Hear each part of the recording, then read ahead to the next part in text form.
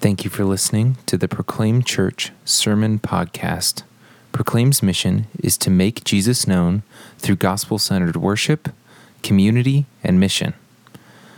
For regular meeting times, more information about our beliefs, or other information, check us out at proclaimkc.org. Our passage today is from Genesis chapter 1.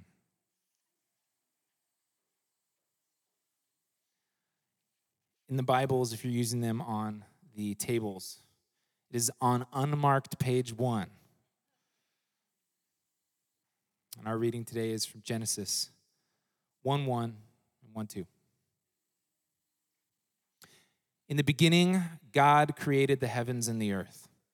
The earth was without form and void, and darkness was over the face of the deep, and the Spirit of God was hovering over the face of the waters.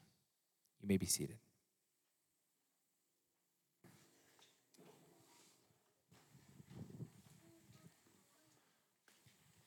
Let's pray as we get started this morning. Lord God, we marvel at the work of your creation, at the beautiful morning that you've given us today, at the sun that rose yet again.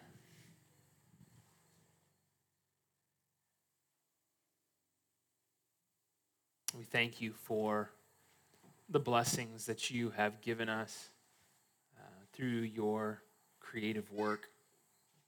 And Lord, we confess that too often we become distracted.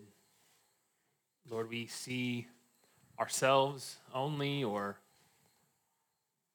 we're distracted by the beauty and wonder of the things that you've created, and we stop short, and we don't allow these things to turn our eyes to you, but rather we turn our eyes to ourselves and our want and our desire for things. Lord, I pray that you'd give us humility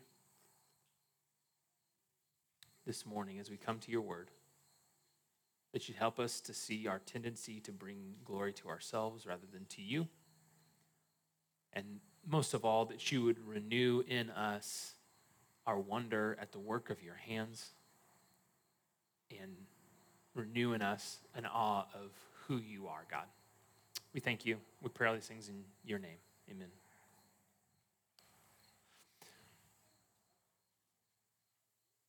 Robert Boyle lived in the 1600s. He was born in Ireland. He spent most of his life around London. And he was what you would call a natural philosopher. He was best known for his work in chemistry. In fact, he's widely regarded as the father of, or one of the fathers of, modern chemistry as we know it. He discovered the first law of gas, aptly named Boyle's Law. So they were good at science, less at creativity and naming things.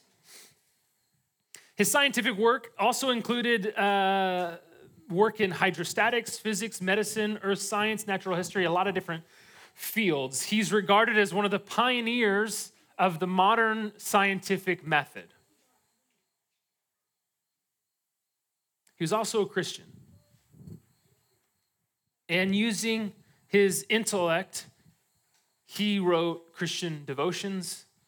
He wrote essays on ethics, on the languages of the Bible, theological tracts, and much more.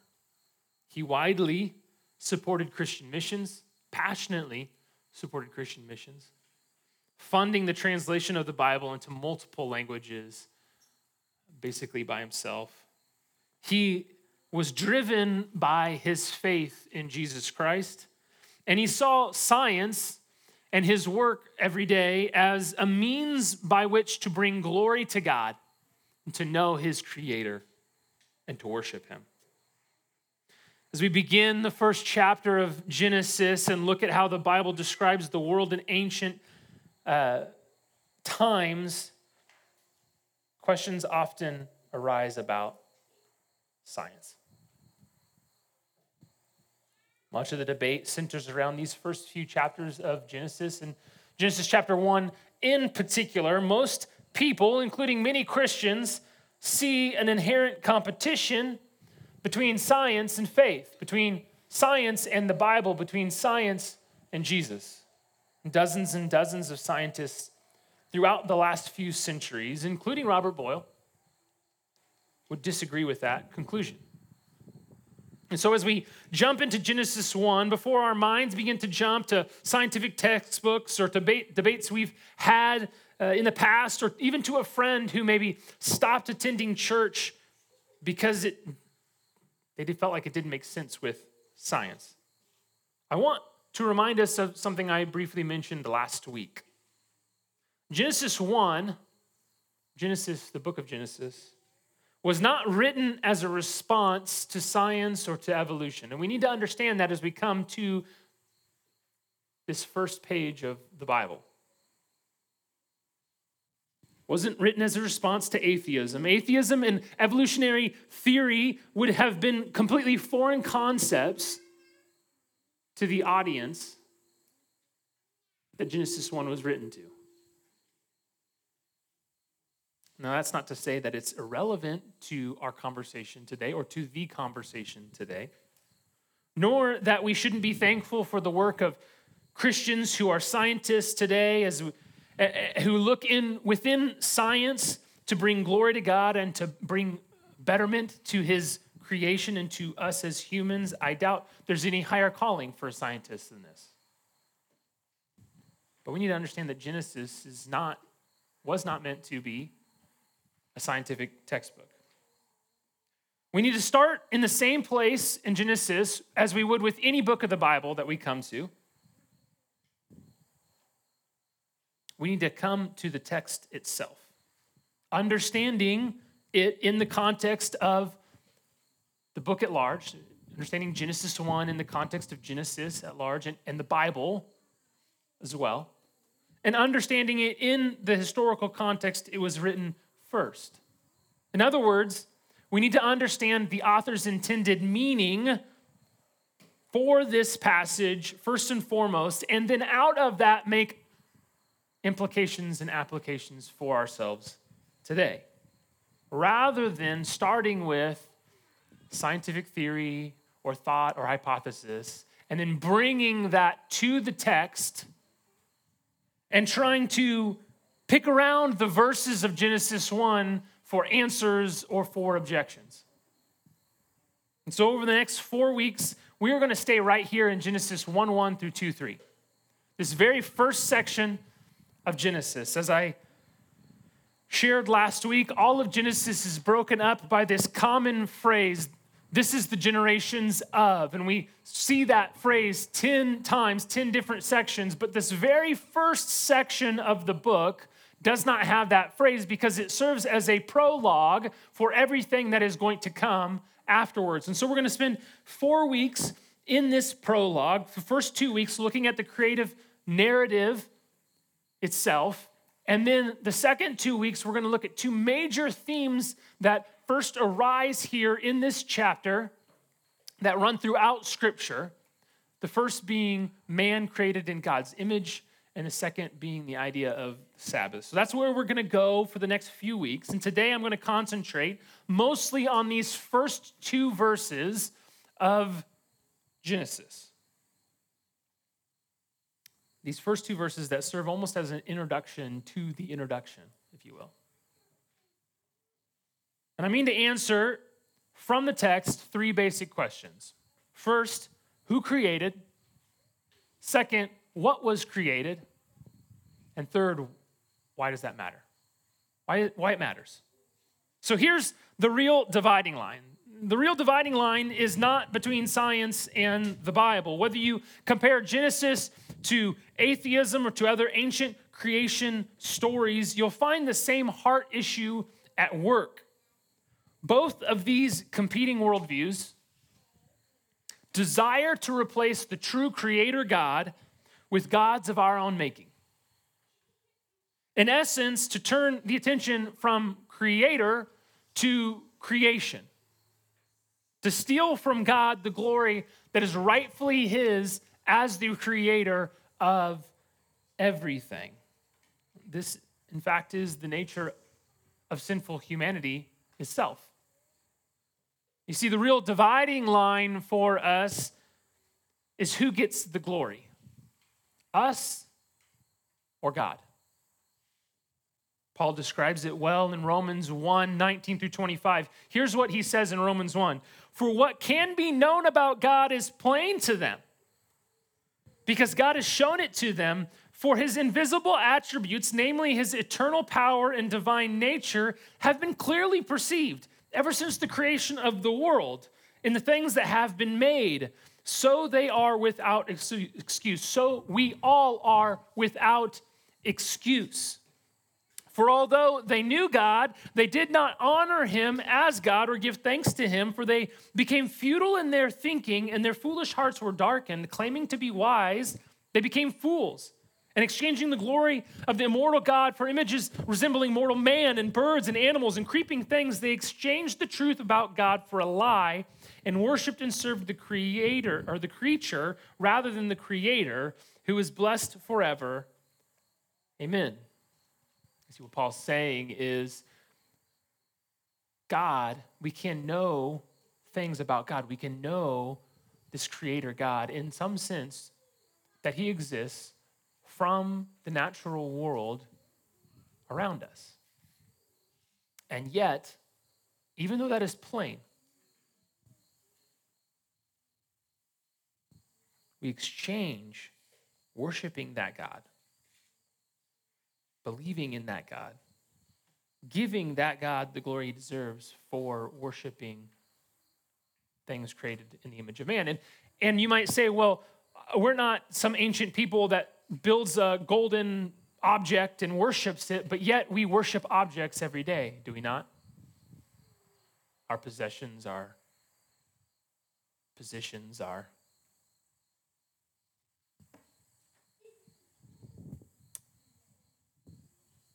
experiences. If the book of Genesis is about how God keeps his promises, who that God is becomes an important and critical question. Is he like the other gods of the ancient peoples that surrounded Israel? Is Christianity basically the same as every other religion? Or does God not exist at all? And the heart of the creation narrative of Genesis 1 responds to these questions with a resounding no. No. God is the sovereign creator of everything. He's the central figure. He's the main character of the Bible and all of history. So let's look briefly at that first question. Who created? Genesis 1 starts with this sentence. In the beginning, God created. Well, they made it pretty plain there. The one who created is the one whom this book, the Bible, calls God. That's further intensified by the fact that the Hebrew word behind the word create is this word bara. It's only used in Hebrew for the creative works of God himself. Throughout Scripture, people form and people build and people make, but all those are different Hebrew words. People don't bara. Only God does that. God creates in a way totally different and beyond how you and I create things. This God that does this was before anything. Not even a seed of the universe existed without God's creative work. In other creation myths in ancient times, there were often multiple gods. These gods were more or less qualitatively like people, though quantitatively much more powerful. Their power was finite. It was just more than our power would be. And by their actions in the pre-existing matter, through some sort of divine wrestling matches or divine romances, creation as we know it came about as a byproduct. Then you insert the story of Genesis 1. God, the God of Genesis 1, is qualitatively different. Do you understand what I mean? That God is not just quantitatively different than us. He is not just bigger. He's not just a bigger version of humans. He is qualitatively different. He creates in a qualitatively different way. He is the one true creator. From the beginning, he created. That was his plan, and that was his intention. But that leads us to our second question. What did this God create? And verse 1 continues and tries to spell it out very, very plainly. God created the heavens and the earth. Heavens and the earth is a Hebrew idiom, a figure of speech, right? And what it means is sort of like God created everything from the heavens to the earth and all that's in between. He created all of it, every single bit. And that point is reiterated throughout Scripture. John 1:3 says, all things were made through him, and with him was not anything made that was made. Acts 17:24 says, the God who made the world and everything in it. And then there's probably a half dozen or more other verses that I could have pulled there that declare God created every single thing. You see, unlike other ancient creation stories where God, through struggle, created the world as we know it out of some sort of pre-existing matter, verse 2 describes that prior to God's creative acts, the universe is without form and void. There's darkness. There's just the deep of waters. In other words, there's no order to anything. It's completely empty. There is nothing. But the true God, it says, he hovers over those waters. He is completely sovereign over it all. He's completely sovereign over everything. The Bible describes God creating everything, every single thing from nothing. It was not chance. It was not accidental. There was no hint of struggle in it. He wasn't just part of how it was created, but he was sovereign over it. It was his plan and his purpose. The overwhelming point of the first chapter and 3 verses of Genesis is this: God is the sovereign creator of everything. God is the sovereign creator of everything. In fact, one of the ways the ancient Jewish writers would bring emphasis to the point of a particular passage was something that we call today top and tail. And what that basically is they reiterate the same major point at the beginning as they do at the end of that passage. And so we see in Genesis 2, 1 through 3, if we look ahead to that, we see the same things repeated in reverse order that we see in Genesis 1:1, that there's the heavens and the earth, and that God is the one who did the creating, and that it was his work of creation that the first chapter of Genesis describes. It brings home this point that more than all the other theories and views on how the earth came, or how the universe came to be, Genesis 1 is seeking to highlight one truth. However you view creation, however you think he did it, this truth resounds. God, this God, the God of the Bible, is the sovereign creator of everything. And so God created everything. Great. My guess is most of you came here this morning granting that that was true, or at the very least granting that you expected someone in a church to say that, right? So why does that matter?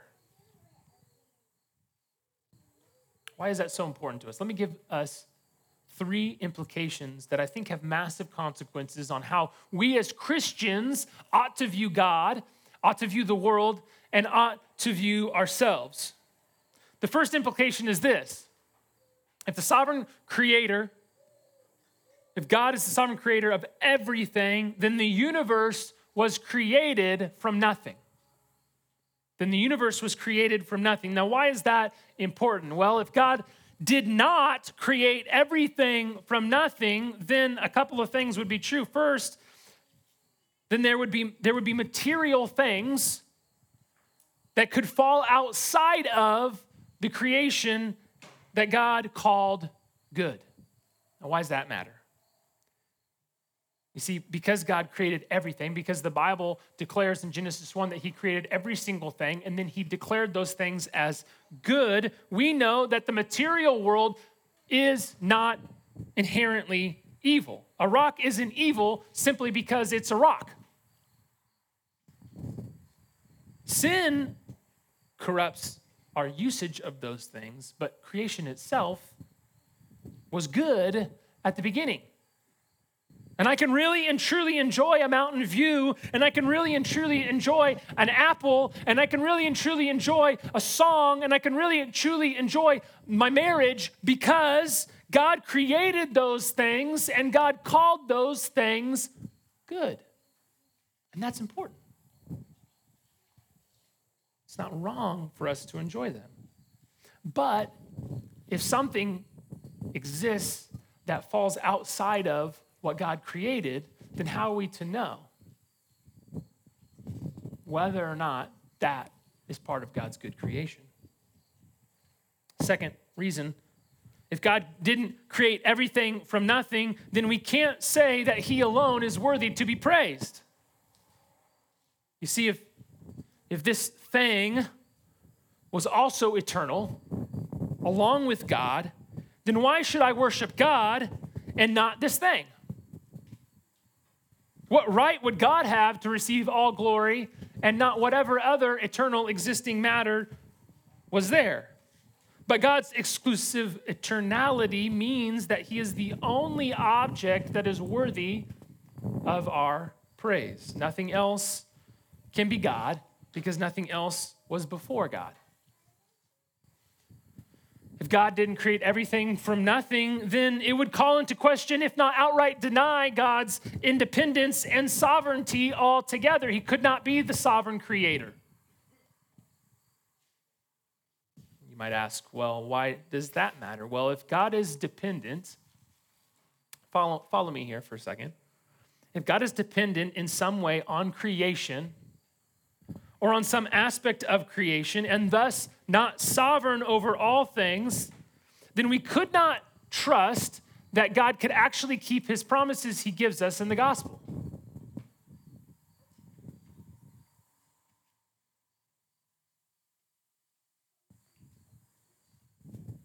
We would be left wondering, well, maybe this eternal God can pull it off, but maybe this other eternal matter, whatever it is, maybe beats him out. Maybe he can't. So the universe was created from nothing. That's the first important implication of Genesis 1:1 that we see. The second is this, that the universe was created distinct from God and yet dependent on God. The universe was created distinct from God and yet dependent on God. As biblical Christians, we would say that God is both immanent, meaning he is close and in relationship with us, as well as transcendent, meaning he is totally other than, different in kind than we are, above all things. Now, follow me for a second. Other religions have different views on this. Maybe you didn't realize this. But other religions have different views here, and each of those views, in my opinion, destroys the gospel message. So this is a foundational truth to the gospel. You see, some believe in what we would call materialism. That is the denial of God's existence altogether. Obviously, no God means no gospel, right? Others believe in what we would call pantheism. Pantheism, like in Buddhism or other Eastern religions, says that the universe is God or is part of God, which would mean that God is not then unchanging. God is not then holy, because we all can recognize that the universe is sinful in some ways. We are in it. and then the gospel falls apart again. Another view is what we would call dualism, related to my last implication that God and the universe exist together eternally, and that God and the evil of the universe have been locked in this eternal battle. You can say it's what you might call Star Wars theology, right?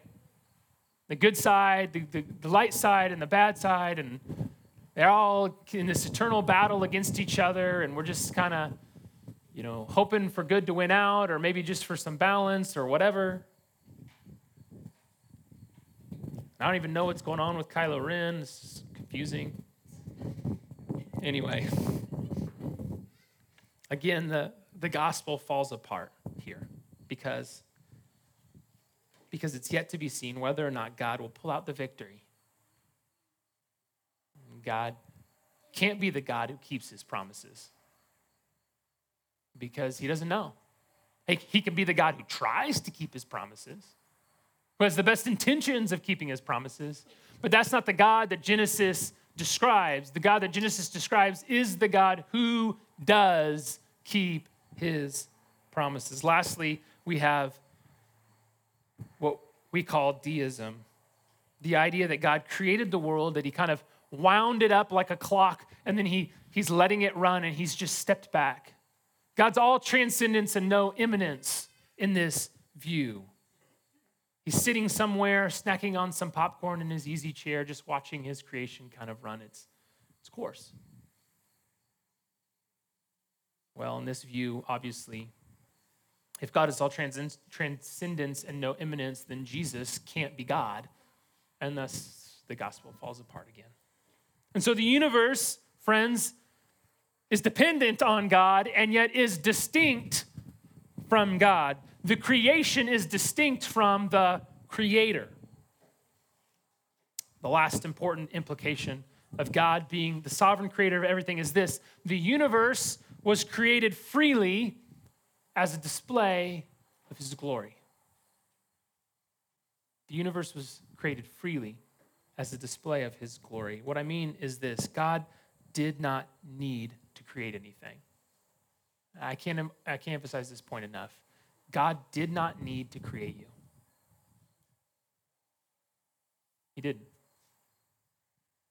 Revelation 4:11 says, "Worthy are you, our Lord and God, to receive glory and honor and power, for you created all things, and by your will they existed and were created." It was not out of necessity that God created. It was not for his survival that he created. It was according to his will and his purpose. And God didn't need humans to fill something that was lacking in him, something that was lacking in the Trinity. God had everything he needed within his own Trinitarian self. We shouldn't confuse the display of God's glory in creation for a necessity of creation for his glory. Let me say that again. We should not confuse the display of God's glory in creation for a necessity of creation for his glory. For some, that may sound like a bummer. I might say, God doesn't need you, and you go, well, that's real Debbie Downer, Cody. I was feeling real good about myself thinking God needed me. You see, our heads there get more filled with Disney fairy tale magic than with biblical truth. We think it devalues us if we say that God didn't desperately need us. But that logic doesn't follow. If God needs us, then it doesn't give us more value. It only gives God less value.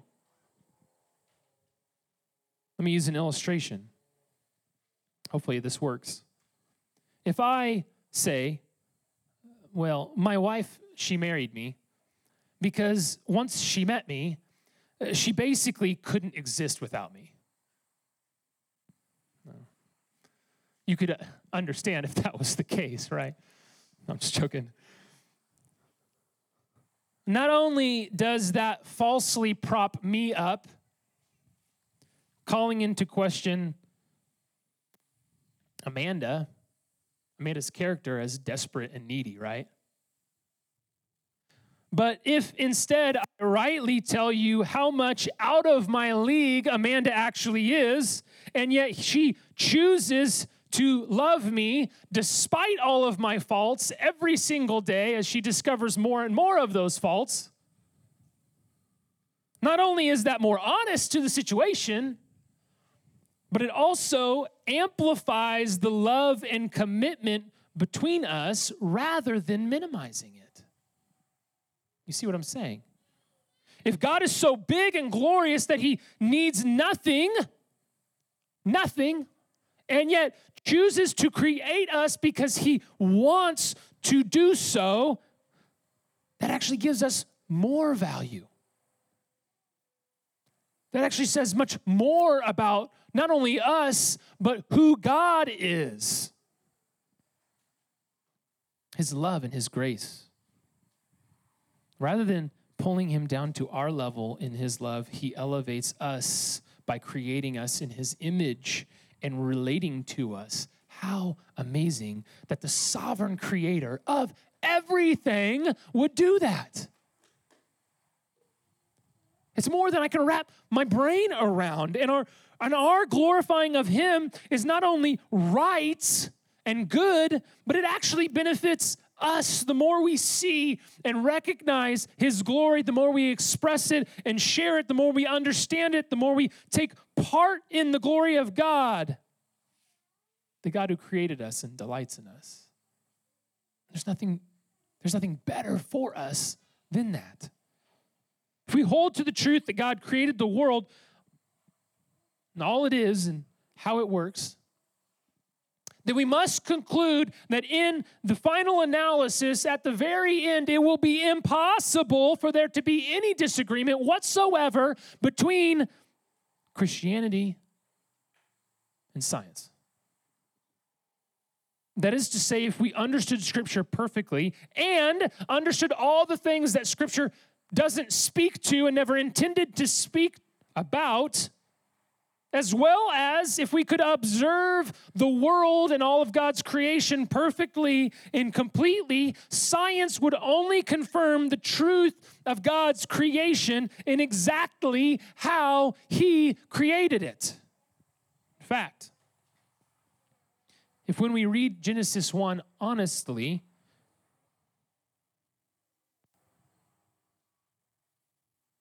if we read it honestly, we find a God whose power created and sustains everything. You see, that actually gives us, as Christians, more reason to seek to understand that creation through scientific discovery.